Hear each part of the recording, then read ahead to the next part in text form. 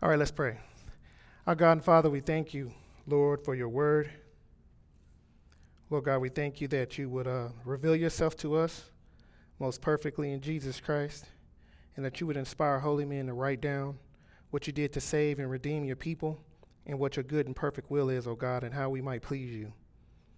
So, Lord God, we pray this morning that you would illuminate your scripture to us, O God, that you would conform our hearts to your Son, and that you would help us, Lord, to believe everything that your word says and to obey it, O God.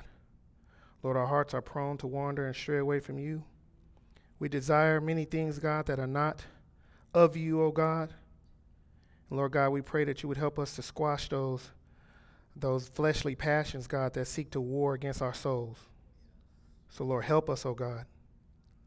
Help me, God, to preach and teach your word with clarity.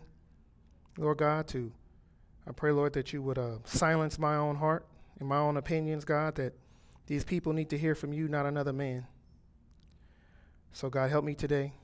I pray the words of my mouth and the meditations of my heart are acceptable in your sight. Oh, Lord, you're our rock and our redeemer. It's in Christ's name we pray. Amen. So we're on session 3 of marriage. What's the title of it? I don't have a... The shape of marriage. The shape of marriage. Thank you.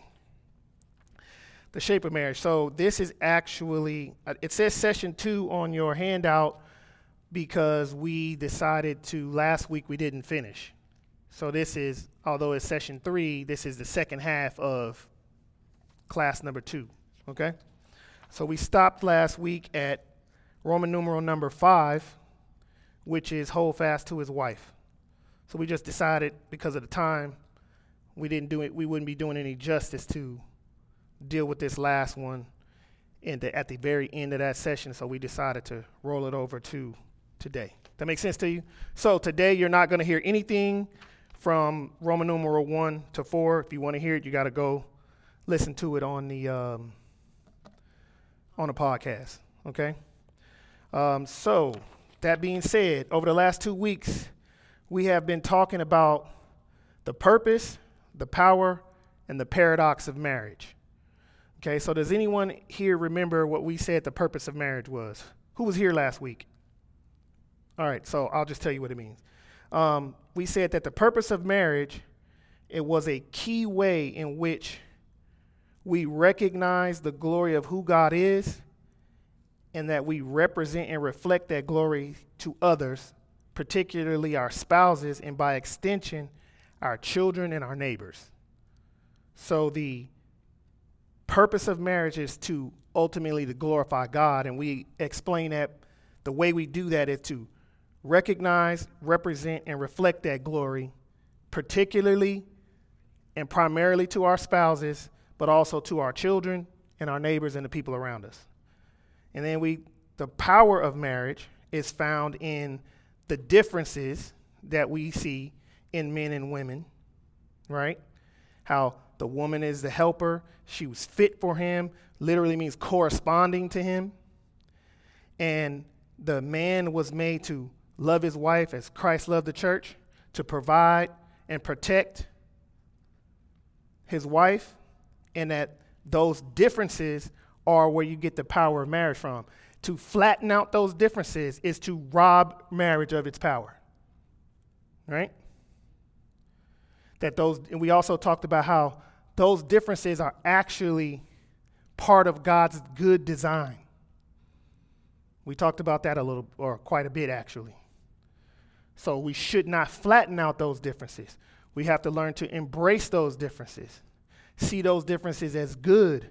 See those differences as from the Lord. See those differences as corresponding to one another, right?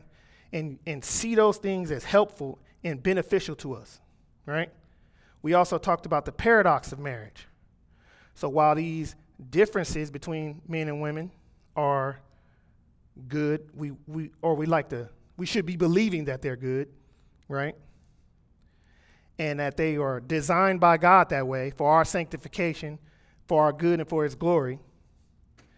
That those differences are the very things that drive us crazy. It's because of those differences that we get into so much conflict in marriage, is because, in fact, that we're different. And so one of the great challenges in marriage is to see those differences and figure out a way as a married couple how we can take these differences, become this God-glorifying, one flesh union, and just represent that glory to all the people around us in those differences. Flattening out the differences does no good. It's maintaining the differences and using them to the glory of God. Amen? So that's what we talked about.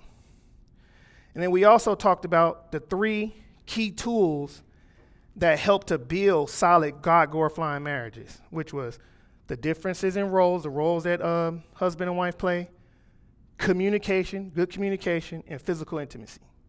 So we talked about those 3.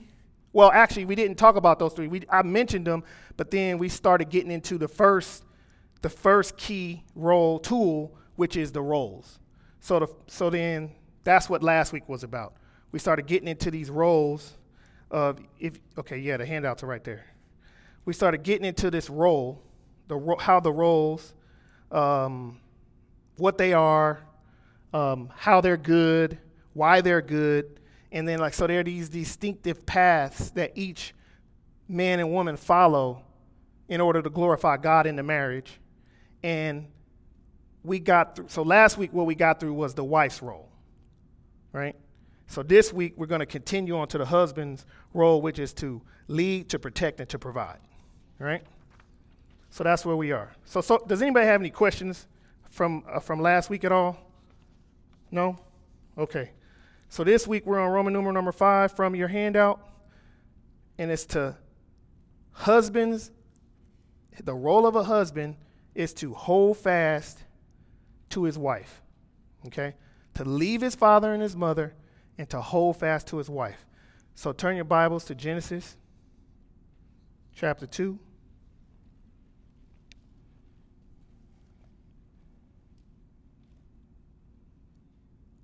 It says here, I'm going to start at verse 22.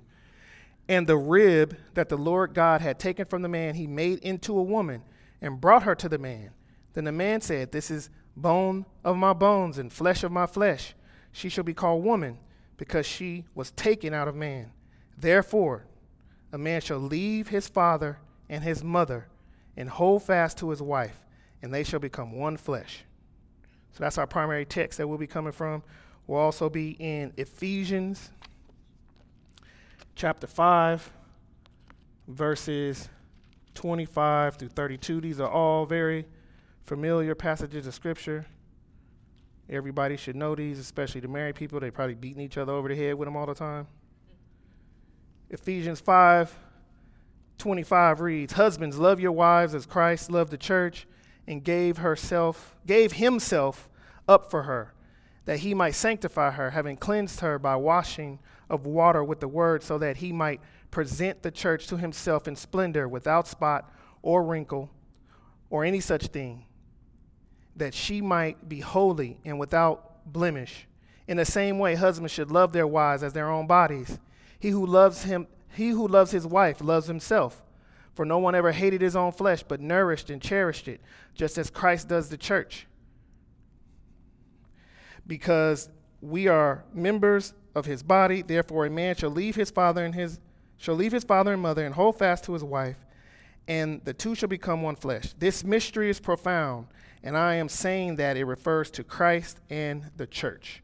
So one of the things we talked about was the marriage was an analogy of the relationship between Christ and his church. And that was by design. God designed it that way. Paul wasn't just sitting at home one day looking across the world and was thinking, like, oh, let me try to find a decent analogy that relates to Christ's relationship with the church. No, God designed marriage to be that very thing, right? That is what you should be thinking. That is the purpose of your marriage. God put you with your spouse to do that very thing. That is why you have that spouse. It's to glorify God. God did not give you that spouse primarily for companionship. God did not give you that spouse primarily for you to be taken care of. God did not give you that spouse primarily for you to make children. God did not give you that spouse primarily for anything other than to glorify God. And if you have anything else other than that as your primary role in your marriage, it's going to be wrong. You're going to fail. I'm not asking for an amen because it's right. So the second half in Genesis 2, the passage that we read in Genesis 2, this phrase here, he will hold fast to his wife. So God has given a job to the man. In verse 15 of Genesis 2, he gave a job to the man. It was to work and to keep the garden. Okay? That is primarily to provide and to protect. Right? Providing and protecting isn't just a general admonition applied to the created order, but what I'm trying to get at is men are supposed to do this in general, but specifically and in a special, unique way, he's supposed to do this for his wife. Okay? So, again, Paul is picking up this unique care for his wife in Ephesians 5 when he says, husbands, love your wives as Christ loves the church and gave himself up for her. So this isn't to say that wives aren't supposed to love their husbands. This isn't to say that. Because we know in Titus, thank you, that Titus says the older women are supposed to teach the women to love their husbands in church. So it's not to say that wives aren't supposed to love their husbands or hold fast to their husbands or sacrifice to their husbands, but there's a different priority, right? There's a different priority. The men primarily, your number one priority is to love your wife as Christ loved the church because of the unique position and the unique design that marriage is. It's supposed to reflect the love or the relationship between Christ and his church. They don't do the same thing. They're designed to do different things. So, man, your primary role is to love your wife as Christ loved the church so that you can reflect this relationship to the rest of the watching world. So there's a different priority when the husband does this, and specifically because he is in an authority position, right? There are far too many people in the church right now that reject the idea of male headship because they saw it done so poorly, right? You saw men stand up as Christians and say, submit, submit, submit, submit, submit, submit, and they didn't love their wives like Christ loved the church. And so now you got a slew of people, men and women, who reject this truth because of what they saw from men who claim to be Christians and didn't do it well. So men, you have a responsibility to do this well. You cannot fail at this. Okay? So let's see what Paul says about what it means for a husband to hold fast. Because he says, while he does say, you're supposed to love your wife as Christ loved the church, and then he goes on to explain that. One of the ways in which you do that is to hold fast to your wife. Right? So husbands are to love their wives as Christ loved the church, and a husband's leadership should be the same as Christ's leadership. Self-giving, sacrificial, which leads them to the cross for his church. Okay, which leads Christ to the cross for his church. So he loved his church so much that he died for her. You understand that? He loved his church so much that it led him to the cross. He would rather suffer himself than see his church suffer. That's one aspect of love. When you love your wife, you yourself would rather suffer more than see her suffer. That's the biblical, one of the aspects of self-sacrificial love. If you are in a situation, men, and your wife is getting ready to hurt, you should take it. If telling her some news is going to break her heart, keep your mouth shut. Bear it. That's your job. That's your responsibility. Be like Christ. Christ took bruises, he took lashes, he took a crown of thorn, and he bore your sin. Why? So you wouldn't have to. That's your job. That's your role. That's your duty, men. You have to do that. Right? It is true that, while it's true that the Lord in Scripture has instructed us to love one another, when the Bible, not just husbands and wives, he tells us the Bible says we should love one another in the church. All of us should be loving one another, right? Amen? Right? The same way he loves us. That's John 15:13. But the Lord has caused husbands to focus your love uniquely and exclusively and intently on your wife. Okay? So yes, you're supposed to love your sisters in the church, but it's not supposed to be the same as it is for the love for your wife. Okay? Your wife should never be able to point to an instance where in your marriage, your love for any other woman surpasses your love for her. She should never be able to point to that and say, look at that. Here is a instance where your love for that woman exceeded your love for me. That should never happen. That is ungodly. That should never be the case. And I don't care who that woman is, even if that's your mama. Your mama, your daughter, your grandmother, a woman related to you, a woman in the church sitting next to you, one of your coworkers. You should never your love for another woman should never look like it surpasses the love of your wife. Tell me some institution on earth or in heaven that Christ loved more than his church. I'm waiting. Where is she? What is she? I told my son when he got married, I was like, congratulations, son. Guess what? Your mother is no longer the most important woman in your life anymore. Now, of course, his mama didn't like that, but it don't matter because it's true. His wife is the most important woman in his life, period. His love for his mother there should never be an instance where his wife can point at his love for his mother and say, your love for your mother is exceeding your love for me right now. That should never be. I don't care who that woman is. There's not an occasion, not your child, not your daughter, not your mother, not no digital woman on a computer screen. No woman. You following this, man? No woman. So it is true. We're supposed to love our wives like Christ loved the church and give ourselves for our wife. For some men, that's going to literally mean dying. There may be occasion where you have to physically give up your life for your wife. That may be the case. There may be a burglar coming into the house. Guess who's supposed to be in the front? Guess who's catching bullets first? You. You're supposed to be dying first. If you put your wife in front of you, and she catching bullets, and you not, guess what you getting? Church discipline. Because that's what you deserve, because you're not being a man.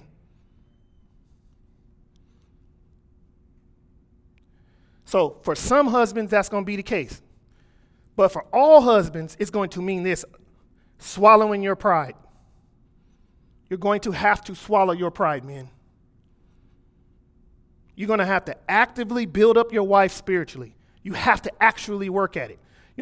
Your wife is not going to accidentally grow in the Lord. You have to actively pursue her holiness. That's your responsibility. That is on you, men. And guess what? You don't get to get tired. You don't get to be exhausted. Guess what you get to do when you get tired? Work. That's what you get to do. You hear me? In John chapter 4, when Jesus, the Bible says he was arguing with the Pharisees, as usual, right? He left Judea. He went to Galilee. He went the long way to Galilee, right? Because he went through Samaria. The Bible says he was weary, he was tired, and he was hungry. He stopped at a well. He saw a Samaritan woman. He never got a sandwich or he never got no water because he was dealing with this woman's spiritual problems, right? He did not use his weariness, his tiredness, his hunger as an excuse to ignore the spiritual needs of this woman. Being tired, men, is never an excuse to sinfully abdicate your role as a man. Never. Being tired is never an excuse. Okay? You know how many men I've counseled over the years and talked to? Oh, why are you saying that? Oh, because I'm tired. You know what that is? Let me explain to you what that is. Anybody in here who has ever raised a child has had this experience before. Your little 2-year-old's acting like a maniac, right? Everybody in the room want to kill him. What do everybody say? Oh, they're just tired. They need a nap. So he's sinning because he's tired. He's sinning because men, when you stand up and you say, I'm sinning, I'm not doing my role for my wife and my children because I'm tired, you're being a toddler. You're acting like a child. Stop. You don't get to get tired. You know what that's called? When you tired and you do what you're supposed to do, it's called self-control. It's a fruit of the Spirit. Be a man. Be a man. See, now I always get accused of going hard on women, but I'm an equal opportunity employer.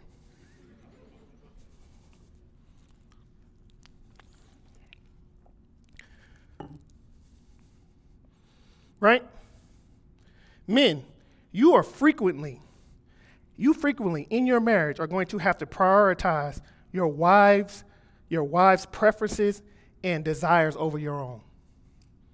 Okay? Now, if you go talk to my wife, she's not listening to this. I'm saying this because she's not here. Okay? About 99% of the time, we do what she wants to do. Okay? Especially if it's a preference. Because I don't care. I don't care what movie we watch. I don't care if you got pink doilies on the counter. I don't care if you got flower wallpaper in the bathroom. That means nothing to me. Do you know Jesus? Okay? Where you want to go on vacation? I hate that place. I don't care. None of that means nothing to me. Okay? You do not extend your preferences over to your wife and then demand that she bow to your preferences. That's from the pit. That is evil. Your job is to grow her in holiness. Show her the Lord. Wash her in the water of the word to make her more holy and more sanctified, not so that she can make sandwiches the way that you want her to. And I love sandwiches. But that's not your job, men. Okay? That is not how the Lord leads us, right? That is not how the Lord leads us. The Lord gives us commands, but they're always preceded by what? How he extended grace to you, right? Always. I am the Lord your God who brought you out of the land of Egypt, okay? Therefore have no other gods before me. Why? Because I led you out of Egypt. So I'm convinced of something. Man, if you love your wife well, you'll never have to pull a submit card. Well, she's a sinner. You will have to you shouldn't pull it. She ain't gonna always do what you ask. But she's gonna be more prone to if you loving her well. So a lot of times we create our own problems for two reasons. One, first of all, marry a woman that loves God more than she loves you. Okay? And make sure she reads and believes the entire Bible. Okay? Let me tell you why. Because if she don't believe the entire Bible, she's going to remember one verse in particular. Husbands, love your wives as Christ loved the church. And she's going to forget all the other ones. Okay? I always say this all the time. Pick your woman with your eyes closed. Okay? We be picking with the wrong stuff. I know far too many people, they come to churches, they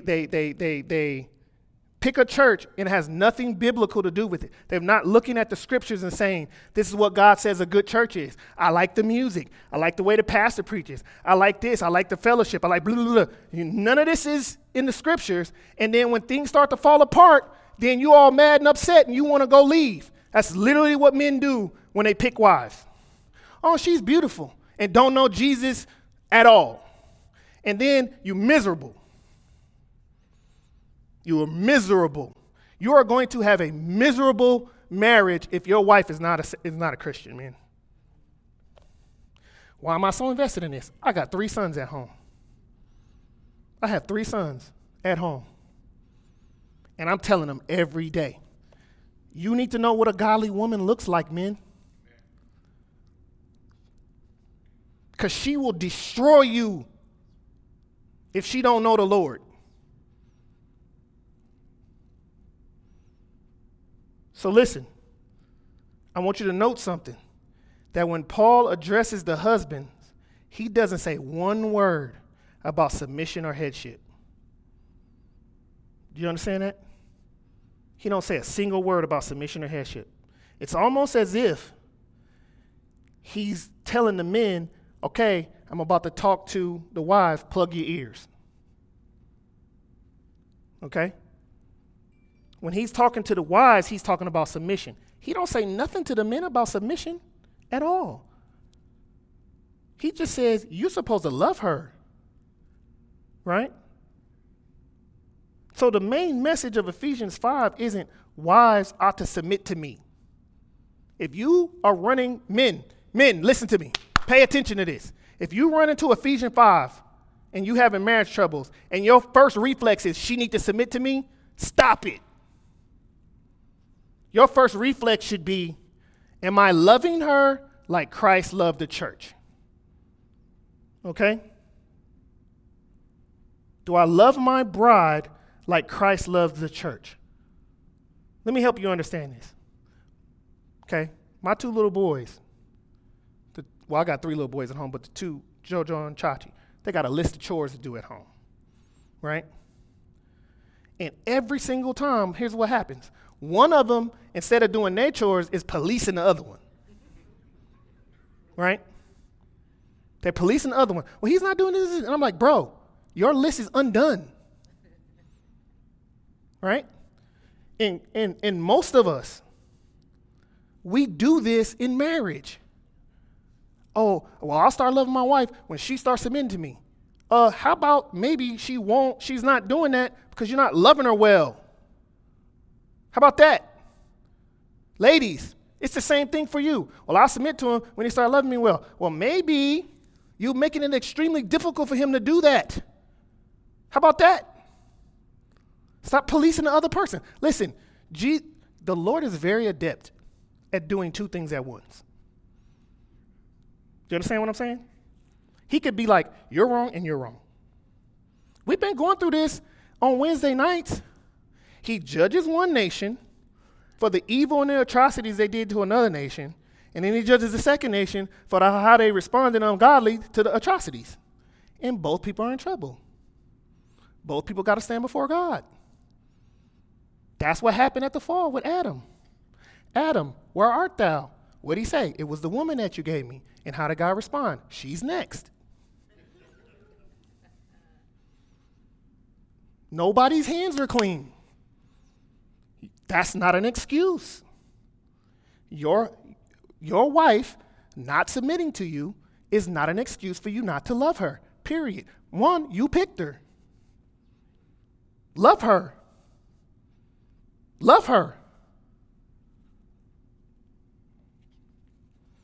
Secondly, that charge Paul places on us men in regards to headship and how it's supposed to express itself in loving our wives as Christ loved the church, it doesn't matter if you agree. I don't care if you agree. I don't care if you say amen. That's your responsibility. I don't care. You got to do it. You're commanded to servant leadership, and your disagreement does not matter.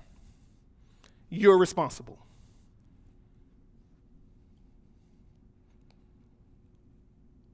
The fact that you don't believe and the fact that you don't agree equals nothing at all whatsoever. God's going to look at every marriage and he's going to say, Wally, where are you? Cedric, where are you? John, where are you? Vern, where are you? Junior, where are you? That's what God's going to say. He's going to hold you responsible for how all of that goes. Just because you stand up and say, well, I don't agree with that. I don't believe in that. So what? Disagree, not agree, not believe it all you want, you're still responsible, man. Right? And like Christ, a husband is to give himself for his wife's good. Right? So specifically, Christ gave himself up for the church, as verse 26 and 27 of Ephesians chapter 5 says, and the reason he's supposed to do it, the purpose of it is to make her holy and to present her to himself as a radiant church without stain or wrinkle or any other blemish. So just as the goal of Christ's self-giving love was the good of his church, so the goal of a husband's self-giving love and sacrifice should be for the good of his wife, right? Just like we said last week, the life orientation of a wife is to the family. So too is the orientation of a man's love to his wife for her good, for her holiness, and for her sanctification. You understand that? There's never, if you are a married man, there's never an occasion where you're not a married man. There's never an occasion where you have any kind of posture where you should be acting like I ain't married. That's ridiculous. Guess what? If you're in Las Vegas and you got married in Las Vegas and you get on a plane and you fly to Cleveland, guess what you still are? You're still married. And you still have to act accordingly. When you pick a job, guess what you're supposed to consider? How is this going to help my wife grow in holiness? Not necessarily how much this is going to help me make more money. How is this going to help my wife grow in holiness? That's your responsibility, man. And you never get a day off. You never get to get tired, and you never get to stop doing that. Okay? So I want you to think about this, right? We have a fundamental misunderstanding of what leadership is. You hear people say this all the time. Oh, I'm going to start my own business one day so that I can make my own schedule. What fantasy world did you get that from? Where did you get that from? When you are in leadership, you get to do more work than everybody else. You get to be there first. You get to leave last. You get to pay all the bills. You're responsible for everything. When I clock out, I got a job right now. When I clock out, I just go home. Something breaking, smoke everywhere. I'd be like, oh, it's 5 o'clock. Guess who get that problem? The owner, the supervisor, the manager. When you're in leadership, right, you're responsible. You're responsible for stuff that's not your fault. Do you understand that? So listen, I used to supervise about 35 people, and there was this one department and that we supervised, this banner department, and they had a responsibility to get X amount of square footage done every month. And I decided I'm going to put John in charge. Not that John, different John. I'm going to put John in charge. We didn't meet our numbers because John was showing up late. We didn't meet our numbers because John wasn't working. He was outside smoking all the time. But guess who they came for? They came for me. Why? Because I was the manager. Men, when your family is not following the Lord the way that they're supposed to, even if your wife is not submitting to you, you're responsible. It's on you. It's her fault. You're responsible. You got to figure it out. That's why you need to make sure you're picking a good one. Because I say this all the time. One of the worst things in the world is to have a job with a bunch of subordinates that you can't fire. That is the definition of misery. You're responsible for stuff. You got a bunch of people sitting underneath you that are insubordinate and won't do nothing you say, and you can't fire them, and you're responsible for everything that goes bad. That's how people commit suicide.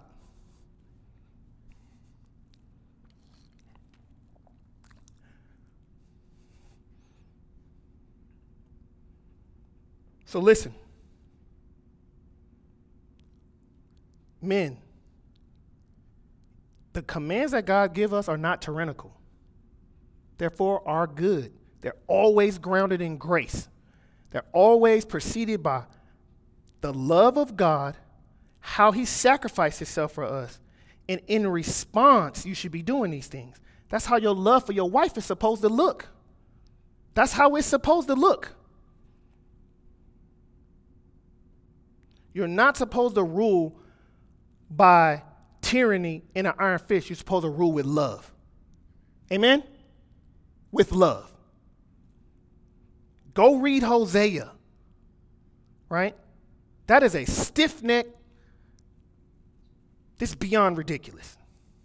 And what did he do? He kept pursuing, kept pursuing, kept pursuing, kept pursuing. He didn't throw his hands up and quit. He eventually ends up dying.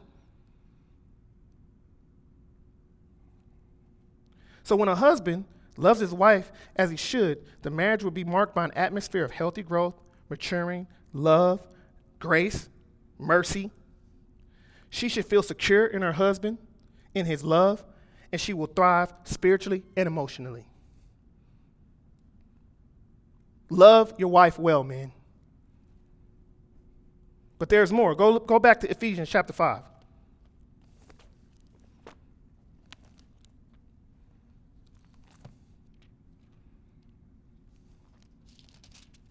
Ephesians chapter 5, verse 28 says this: in the same way, husbands should love their wives as their own bodies. He who loves his wife loves himself, for no one ever hated his own flesh, but nourishes it and cherished it, just as Christ does the church, because we are members of his body. Therefore, a man should leave his father and his mother, hold fast to his wife, and the two shall become one flesh. This mystery is profound, and I am saying that it refers to Christ and the church. So Paul is picking up on this one flesh union concept that the husband and the wife are supposed to have, and a husband is supposed to love his wife as he loves himself. So marriage makes two independent individuals and creates a living, God-glorifying unity. They become one flesh. Marriage is a one flesh union. And so Paul says, just as the man would care for himself, so he should care for his wife, because you are no longer two, you are one now. Do you understand that, men? If you neglect your wife, you're neglecting yourself. You should love your wife the way you love yourself.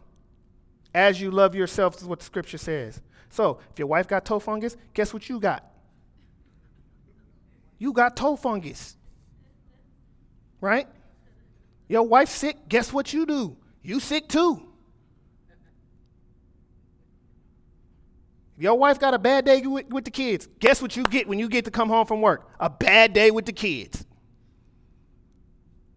Right? Compassion, care, and action. Those are the three words that you should have on the top of your mind, man. Compassion, care, and action.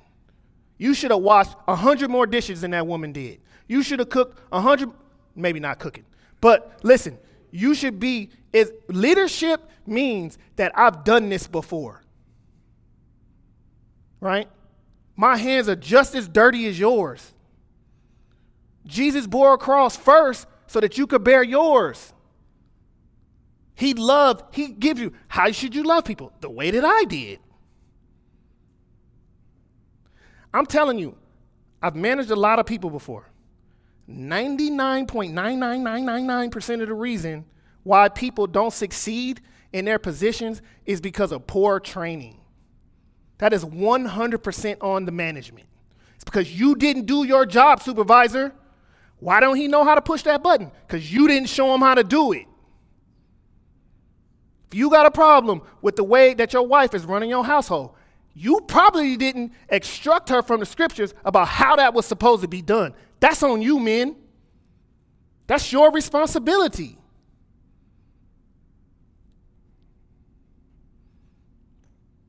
Compassion, care, and action. You got to do something. If she come home and the dishes ain't done and the house is all tore up, your first response shouldn't be, "Oh, you've been home all day long and the house is all tore up." That should not be your response, because you've been at work all day and we ain't rich. Right? So your response is, get a vacuum, get a pot, get some help. My sons, for years, had a problem cleaning their room because nobody showed them how to. So you know what I do now? Clean your room. I cleaned it. Did you clean it to my standards? No. Okay. So we go in there together and we clean it. And I show them, vacuum this, do this, vacuum this, do this. And we have refreshers all the time. And when their mama come in there and be like, "I got it. Go read your Bible."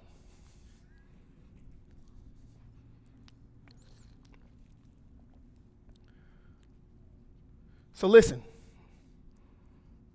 a husband's love is going to do one or two things. It's either going to proclaim God's or Christ's love for the church, or it's going to defame it. It's going to slander it.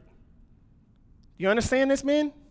How you love your wife is going to do one or two things. It's going to proclaim to her, your children, and the entire watching world, this is how Jesus loved his church, or it's going to slander and defame it. Do you understand that? Does that make sense to you?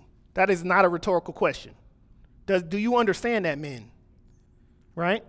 How you succeed in loving your wife is going to proclaim Christ's love for the church, and how you fail is going to slander it.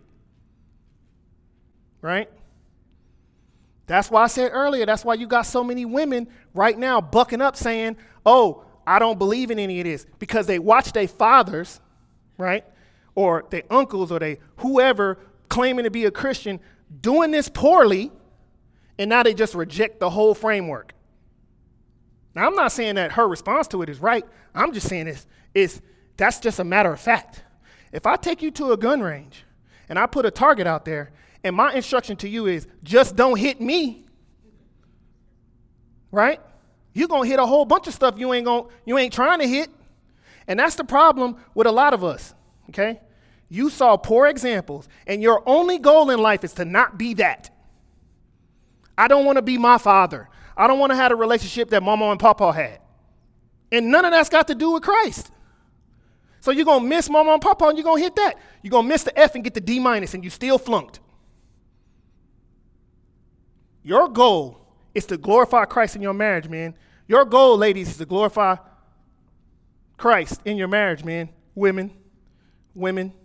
Both of us have the same goal. Two different ways to do it, right? And if your goal is to not be the relationship that your parents had, you're going to miss the mark. If you are training your young daughters, listen to this, to be independent so that when her husband leaves, she's getting divorced.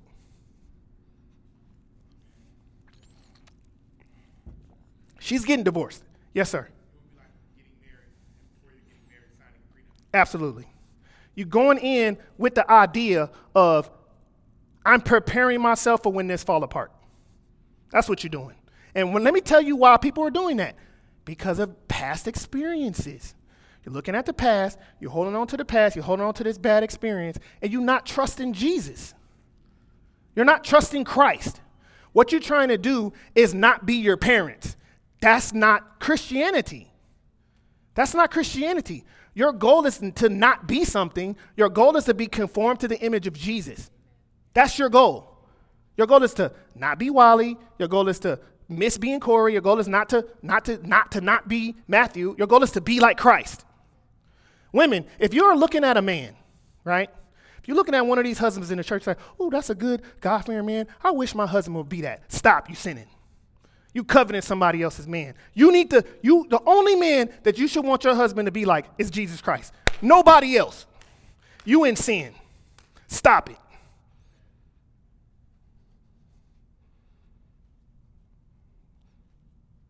So listen, if you recall from last week, the primary purpose of marriage isn't companionship. It's not children, but it's to teach us about the glory of God.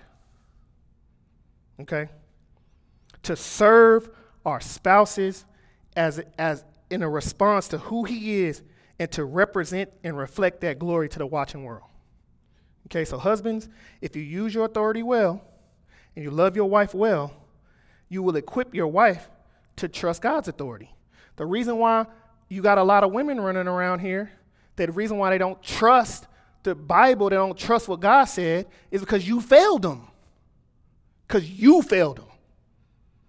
You gave them you poorly reflected, this is what biblical authority looks like. You can trust it because it's going to be for your good and your glory. You failed to show them that, and so now they reject all of it. That's your fault. Right? So if you look closely at verse 22 in Ephesians, your wife should submit to you because of her submission to Christ. Right? And as you you should be making following you a joy. Following you should be a joy, men. Just like following Christ is a joy, it ends up being our good. Submitting to your husband should be a joy to the wife. If it's not a joy, it's because you're doing it wrong. and repent. Stop it. Men, you are responsible for how your wife and your family follow Christ. You're responsible for that. You're responsible for that. So I'm intentionally trying to convict you right now. This is a great opportunity to grow your wife's faith. If you start doing these things, she will trust the Lord more if she can trust you. Amen? That's for the ladies.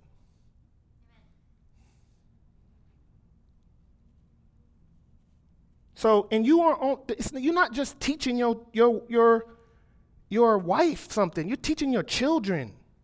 They're watching this. They're learning about God. They're learning how authority works. You're teaching your kids all of this. You're teaching your sons this. You're teaching your daughters this. You're doing that, men. So you have to use your authority selflessly, sacrificially, and so that she can thrive, for her joy, for her holiness, so that she would get closer to Jesus Christ. That's why you're there. That's why God made you the leader. That's why God put you in charge. For no other reason other than that. And if you're using it for anything else, if you're using it because you want her to do some stuff for you that your mama wouldn't do for you, you need to quit, you in sin, repent. That's evil. That's from the pit. Stop it. For those who have been married, I need you to understand this is an important motivation to keep you from complacency. Okay? Yes, sir. I agree totally with everything you're saying. What are some practical things a man can be doing moment by moment, right? What thought should he be doing? I'm going to get there. Okay, listen. It's easy to say things like this, assuming this is you, that our marriage is great. We have no major issues. We don't deal with all of these problems and get complacent. That's super easy to do. Don't do that, man. It's also just as easy to say this. It's like, I know we got a bunch of problems in this marriage. We tried, and just to throw up your hands and quit. Both of those things are very possible to do, man. Don't do that. On either side. Don't become complacent. Don't give up. Okay, man? Don't give up. Keep loving your wives. Right? Both of these mindsets can lead couples to settle for extremely flawed and God-dishonoring marriages. Both of those attitudes. Okay? So to answer your question, that's one way. Don't be complacent, men. If you got a good relationship, praise God. Don't get complacent. Don't get complacent. Okay? If you got a terrible relationship, keep loving your wife. Don't stop loving her. Learn more about how Christ loved his church and do that. That answer it partly? I'm going to get some more. Okay. So, increasing the chances that they will listen. So, if you love your wife well, here's what's going to happen. You're going to increase the chance, if you love your wife poorly, you take one of these two attitudes and you love her poorly, you're going to increase the chances for her to look outside of the marriage for understanding, for enjoyment, for joy, and for friendship. Okay? Because if they don't get it from you, they're going to get it from somebody else. It's going to quite automatically happen. Nobody committed adultery accidentally. Okay? It didn't just happen like, boom, all of a sudden I'm in somebody else's bed. What started happening was, slowly but surely over time, they started getting some attention outside of the relationship that they wasn't getting there. Is it sinful? Yes. Could you have stopped it? Probably. And am I blaming the person who didn't? No. But why would you go through that if you didn't have to? Prevent it if you can. That's just dumb. To not. If all I got to do is love her so she won't do that, I'm going to love her. I'm not going to be like, ooh, that's your fault because I want to be a lazy bum. No, I'm just going to love her so she won't have to do that. Why? Because I don't want to put her in that position because she's going to have to stand before God one day. And I don't want her to have to carry that guilt. So you know what? So to avoid her from having to do that, I'm just going to love her because that's not that difficult to do. You listen, I'm confident. If you're a Christian in here today, you could do this. You know why? You got the Spirit of God in you. You could love her. You could do it. Right. So listen. What does having this attitude say about God's love for his bride? Men, if you take this attitude that no matter what, I'm never going to get tired. I'm going to love her no matter what. And she going to always know, no matter how crazy and ridiculous she act, she always knows that I'm going to love her. How do you think that's going to change your wife? Could you imagine what that's going to do in your wife? That she's fully confident that this man loves me. That's going to change her whole life. Right? So a passion for the reputation of God should keep us motivated, right? Because how we love our wives is a reflection on the Lord. The whole world is looking at that saying, that's how Jesus is with his bride. So your passion for the reputation of Jesus should keep you motivated to loving your wife well. And also, keeping her holy should motivate you to love your wife well. Yes, sir. This applies, right? A good example is actually getting married, right? This is some of the things you talk about. You look for a wife blindfolded. When you see these things in someone and you're not married, it may be a great red flag for the Lord to run the other way. Yes, I'm following you. So basically, if I understand your question right, is if you see somebody not doing these things, don't marry him. Okay? It's not that deep. It's really not. All right, I lost my place. Okay, so with all this instruction in Ephesians 5 in mind, we need to make some application to the men. Single men, right? If you ever play sports, you know this. You play like you practice. You know what that means? You play like you practice. You're not finna have sloppy footwork in practice and then all of a sudden in a game miraculously got the best footwork in the world. It don't work like that. Okay? When you're single, you can pretty much live entirely to yourself. You're completely selfish. All your money's for you. You get to spend all your money for you. You get to do everything for you. Get up when you want to get up. You go when you want to go. You come home when you want to come home. You are about who? You. Right? And you can do that and still look like a godly man. You know that. That's very possible for a single man living on his own to be completely, utterly selfish and nobody know about it. Right? And this is how you tell the difference, is because you pay attention to if this man is practicing self-sacrificial living when he's not married. How is he serving the church with his free time when he's single? Because it's only, I'm telling you, y'all living in fantasy world.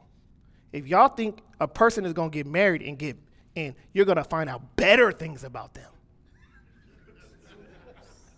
I don't know what Disneyland movie y'all been watching to make you think that that's what's going to happen. You're going to find out more things about this person and some people are going to be like, if I would have known this, I don't know if I would have done this. Okay? You're not going to find out better things about the person when you get married. You're going to find out more things you don't like because you're married to a sinner. Listen, stop. Y'all watch too much TV. 100%. You watch too much TV. You watch too much TV. You watch too many movies. You're on Instagram too much. You've seen all this fake, ridiculous nonsense about relationships it's not real. It's not real. Okay? It's not real. Listen to me. I'm going to confess. This is a safe place. Got you. My baby girl, my daughter, she was probably like 6 months old. She crying. I'm tired. I'm working 2 jobs, and I'm like dog tired. And I hear her crying. It's like 2 in the morning. I'm like, man, I got to get up at like 4 in the morning and go to work. And I hear her crying. And I'm like, I'm just going to lay here and pretend to be asleep. That is wicked, evil, and selfish. My wife was with that baby all day. But I would have never learned that I was that selfish if I wouldn't have had a wife and a child. So I'm telling you, it's very possible for a young man or a young woman to look godly, single, and not be. Okay? Men, if you're not married, you need to look for a woman who's willing to follow godly authority. Don't assume because a woman is 18 and attends church that she's ready for marriage. Just because she's grown don't mean she's ready to be married. Where are y'all getting this from? Where did y'all get this from? So listen, one marker to look for in a future wife is to look for someone who models to desire godly authority. Men, if you meet a young lady and you say, ooh, I want to date you, I want to court you, whatever, and she goes to her father and he says no, and she says, I don't care what my daddy says, get on the first thing smoking.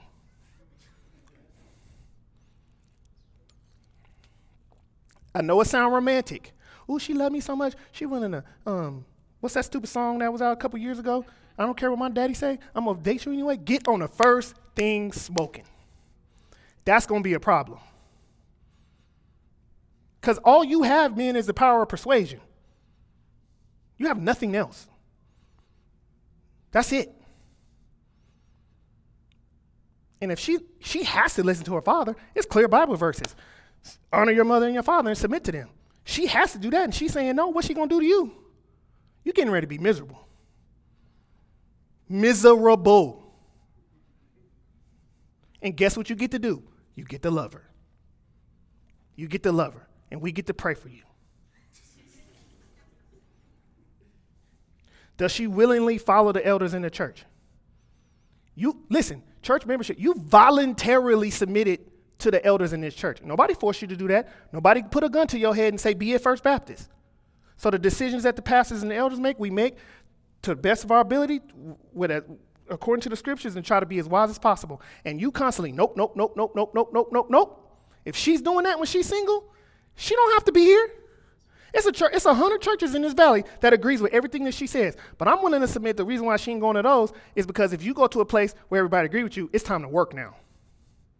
Ain't no more fighting and arguing about doctrine and all this stuff. It's time to get your hands to the plow because we all on the same page and you just lazy. But that last part was speculation. Men, you are in a position of unescapable leadership. You cannot successfully refuse to lead. Cannot successfully refuse to lead.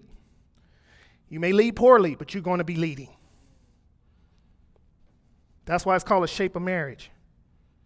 This is how marriage is going to shape up inevitably, no matter how hard you fight against it. This is how marriage functions. This is the way God designed it. So husbands, you're ultimately responsible for all the problems, whether through good leadership, tyranny, or abdication. You understand that? Do y'all understand that, men? And men, because we're sinners, we're going to express this in two opposite extremes. Okay, we're going to war against this. We're going to fight and buck up against this in two opposite extremes. One is going to be tyranny on one side, and the other side is just going to be complete abdication. Just going to completely reject your role, and there's going to be shades of it in between. You understand what I'm saying? So when I say tyranny, he don't have to be beating on his wife.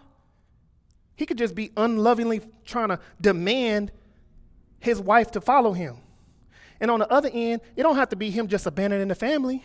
He could just run you this stupid line about, ooh, girl, I don't believe that men should be a leadership position. And make it look noble. It's because you're lazy. Because you know what you get when you get a man like this? You're going to have a child. Ladies, if that man is not willing to step up and lead biblically, you're going to have a child. That's going to be another one of your children. And you're going to hate it. Because you're going to be looking for support and help and love and encouragement. And you know what you're going to get? What you want to do, baby. I'm following you. And then when it fall apart, you know what you're going to say? Well, we did whatever you wanted to do. It's your fault. Should have picked something better. That's a sucker. And you need to stay away from that dude. So it's tyranny, abdication, and shades of it in between. So men, we're responsible for what happened inside of our homes. And that doesn't mean it's all your fault, but you're responsible. Amen. Love your wife well, lead her well, for the glory of God, for her good, and for the glory of Christ. Amen. Let's pray. Our God and Father, Lord, we love you. Lord, you give us hard things, God. You give us hard things, oh Lord, so that to call us back to yourself so that we wouldn't wander and stray away from you. So help us in our unbelief, Lord, to do all that your word says by the aid of your Spirit. It's in Christ's name. Amen.